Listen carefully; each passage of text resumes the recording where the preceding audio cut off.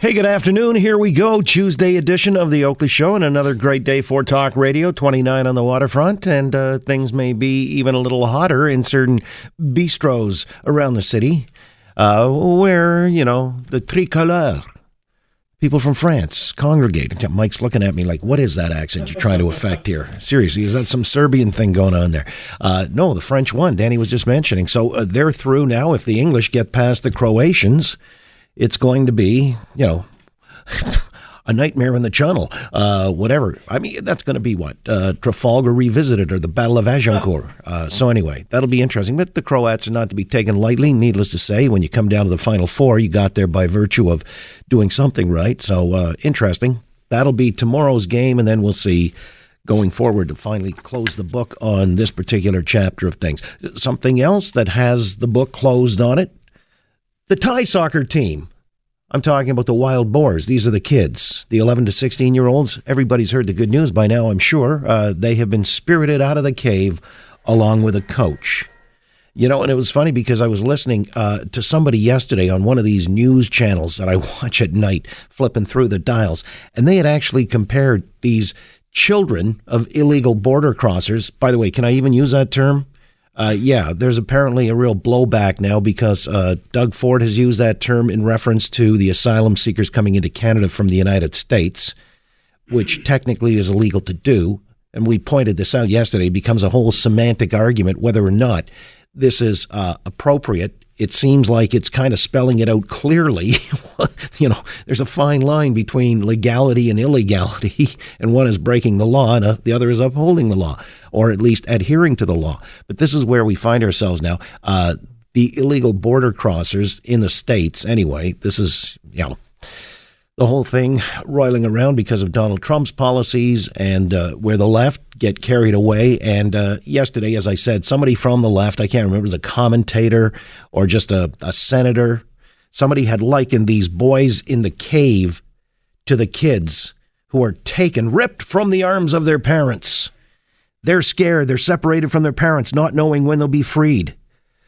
14 days in a cave, 14 days in a cage. I guess I can see the likeness drawn out there. And, of course, you've got all these wild boars on the left who are exploiting them. So anyway, that's what's going on in America. Why they liken these kids of the asylum seekers to the kids in the cave, I have no idea, except they try to. When you make these tenuous links, it's really a reach to say that, but I guess nothing's gone too crazy now in a world filled with hyperbole. Although, when I mention this illegal border crossers thing, I'm going to get around to that again because, Toronto is a sanctuary city. And there's some question as to whether or not we might have to re-examine that policy because it becomes a magnet of sorts for illegal border crossers. And Denzel Min Wong, this was back when Toronto almost unanimously voted in council 37-3. It was February of 2013 to adopt the sanctuary city model, as many American cities have, primarily on the coasts, but nonetheless, like San Francisco, Chicago's a sanctuary city. That ain't on the coast. Well, it is. Coast of Lake Michigan. But the point is that since Toronto has done that, Denzel Min Wong was one of the holdouts at that time. And we're going to talk to him a little later in the program as to how he feels about that today, because in some ways he was prescient and suggested this would become a real problem for civic fathers and read the taxpayers. So we'll get around to discussing that issue. But the Thai boys are safe. And that's a good development because, not everybody is necessarily found safe and sound. You heard the story on the news of this young lady, Candace Fitzpatrick, missing since 2008. And her parents reported her missing in 2010. Quick, get the abacus and do the math. How many years elapsed before the parents decided to flag this for the police? Mm-hmm. Okay.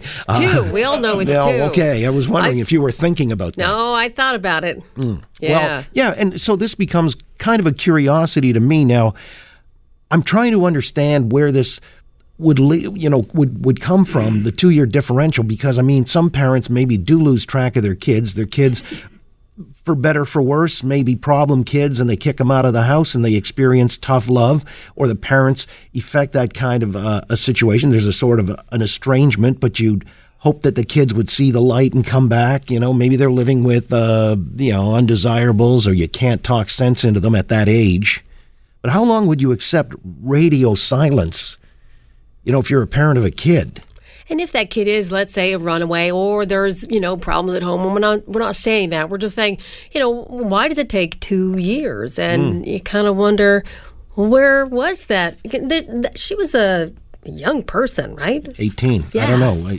I consider that still a kid. I would, too. There's no denying. You get caught up in the wrong crowd. You make mistakes, maybe going down a path that... All right, sadly. But the point is that the parents had only reported the child, in this instance, Candace Fitzpatrick, missing 2 years after the fact. She had not been seen since 2008. She was 18 years old at the time, and now they found what they believe to be her remains. They're testing for DNA to make sure they're 100% clear on this.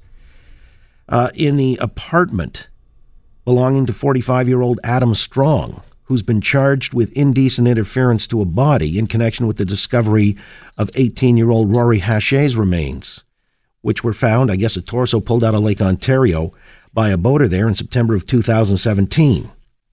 And so they actually did the DNA testing to find or corroborate that was her. And now they found these second sets of remains, and they're searching the backyard. And I'm saying to myself, my God, what's going on? I mean, how many backyards are going to be searched because there have been nefarious activities? Is this like Durham Region's answer to Mallory Crescent and Leaside? Oh, I know. But the good thing is that at least they can have DNA testing that can go back 10 years, or in the case of Mallory Crescent, possibly longer than that. We've got this forensic ability. It's incredible.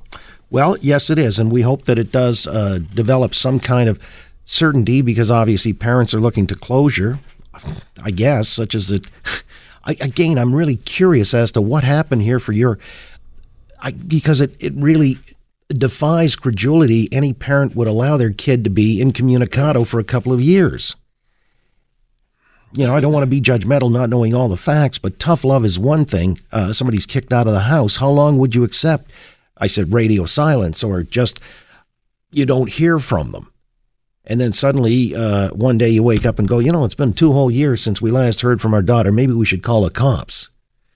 I would think, you wouldn't allow that much time to elapse. So if there's something I'm missing here, you can help me out and tell me. But nonetheless... Some parents might be very hard-nosed, old school, black and white. 18th birthday, you're on your own. Well, they make their own path in the world. Well, this is what I'm saying. I mean, if there's that level of estrangement, is it possible then that you've just either kicked somebody out of the house, or they've determined they don't want anything to do with you anymore?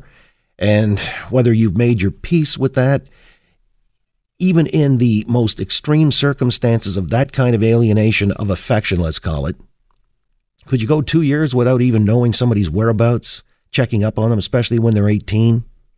I would at least check with a third party. I would ask a friend. Yeah. See, this is why I'm saying it defies credulity. I just don't understand it. I don't get it. I guess we need more detail. I'll have to leave it open as a rhetorical question, but it just does not make sense to me. And if this is the individual who's found, obviously, happened to fall into the thrall of or the company of somebody who had some evil intent. And that may be this individual that they've charged, Adam Strong, with, interestingly enough, there's not a murder charge here, but with indecent interference to a body. And we'll see what transpires, but this is something that the remains were found in this basement apartment. Let me move over to somebody else who's confined to their basement apartment in Calgary. It's Jazz Karat-Sithu, the semi-driver who's facing charges in connection with that fatal Humboldt Broncos bus crash. He was in a Melfort, Saskatchewan provincial court earlier today, and we know he's facing 16 charges of dangerous driving causing death, 13 charges of dangerous driving causing bodily harm. Now, he's been released on $1,000 bail. But he's got to meet a number of conditions. He's got to stay at his home in Calgary, which I'm told is this apartment, this basement apartment in the Saddle Ridge area of the city. Follow a curfew. He's under a driving ban, and he's got to surrender his passport. So he's not a flight risk once he's got his passport taken away, unless he stays within the country. But still in all, the $1,000 bail is interesting because it tends to suggest with no priors, Yeah, I guess the money put up is rather insignificant in light of what the tragedy was all about. But where it gets interesting to me as well, the parents were in court. Some of the parents were in court, and they were adamant that they make eye contact, and they wanted him to see their faces, I guess, etched with. Still, the tragedy is very, very much in evidence. But one such, and we know the kid who's actually been in a wheelchair, and he's gone to hockey games during the Stanley Cup playoffs, Ryan Straczynski, or Straczynski. Michelle Straczynski, his mother, says she's not surprised the guy was released on bail. She didn't comment on the $1,000, but not surprised he was released on bail. She says, unfortunately, it's the nature of law in this country. It will be a very long, very emotional and stressful process. We're expecting to go through a lot of emotions and feelings, but we will see it through and do trust that the investigators are doing everything that can be done to ensure that justice is served. She added the trucking industry and trucking companies also need to be held accountable. But that's something we will need to work on. Frankly, I want to see some actual remorse from those parties, she said. And, we talked about that last week. I mean, what is that? It implies that they're reckless in their operations. Now, I don't want to go over that topic again because we did hear from a lot of people who believe that the trucking industry does just in general terms have a lot to be accountable for because they license people perhaps when they're not ready to be put behind the wheel of a big rig hauling hundreds of thousands of pounds.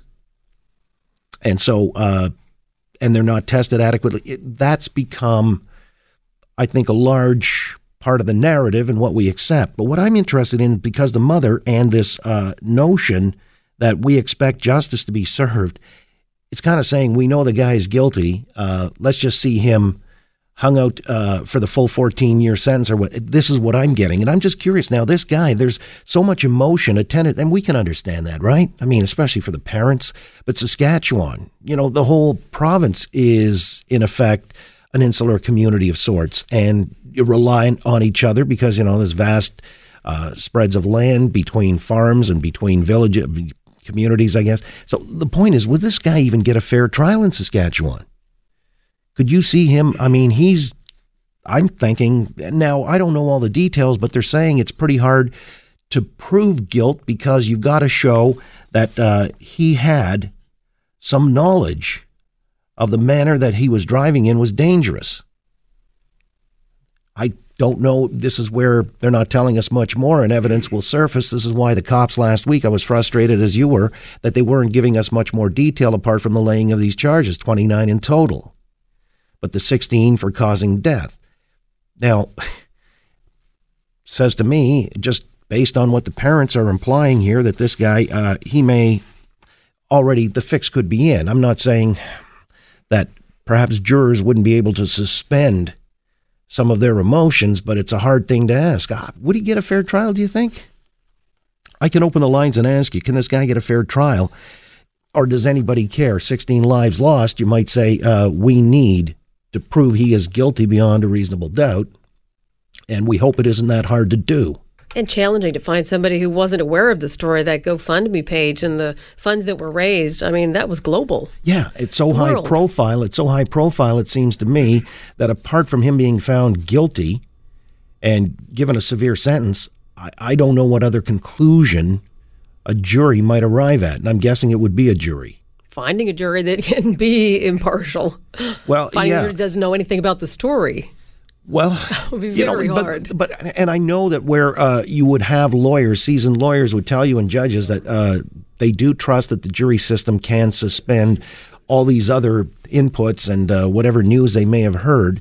But I wonder if this was possible in the context of Saskatchewan and how this story became an international one fraught with so much emotion. Do you think this guy could still get a fair trial? And boy, what if he is found to be not guilty by reason of he was blinded by sunlight, or, he assumed that the truck would make it through the intersection? Because one of the early findings anyway that the police are releasing as a detail is that the truck was in the intersection when the bus hit it.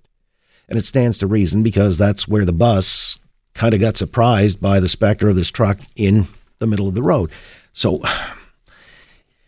Could he get a fair trial? Let's ask. 870-6400. That'll be their first order of business on the Tuesday edition of the Oakley Show. Sue Ann Levy is going to join us here in about 24 minutes' time, but I wanted to get your thoughts in early. 870-6400. If you think Buddy out there in Saskatchewan, now living in Calgary, can get a fair trial in this matter, or do you care?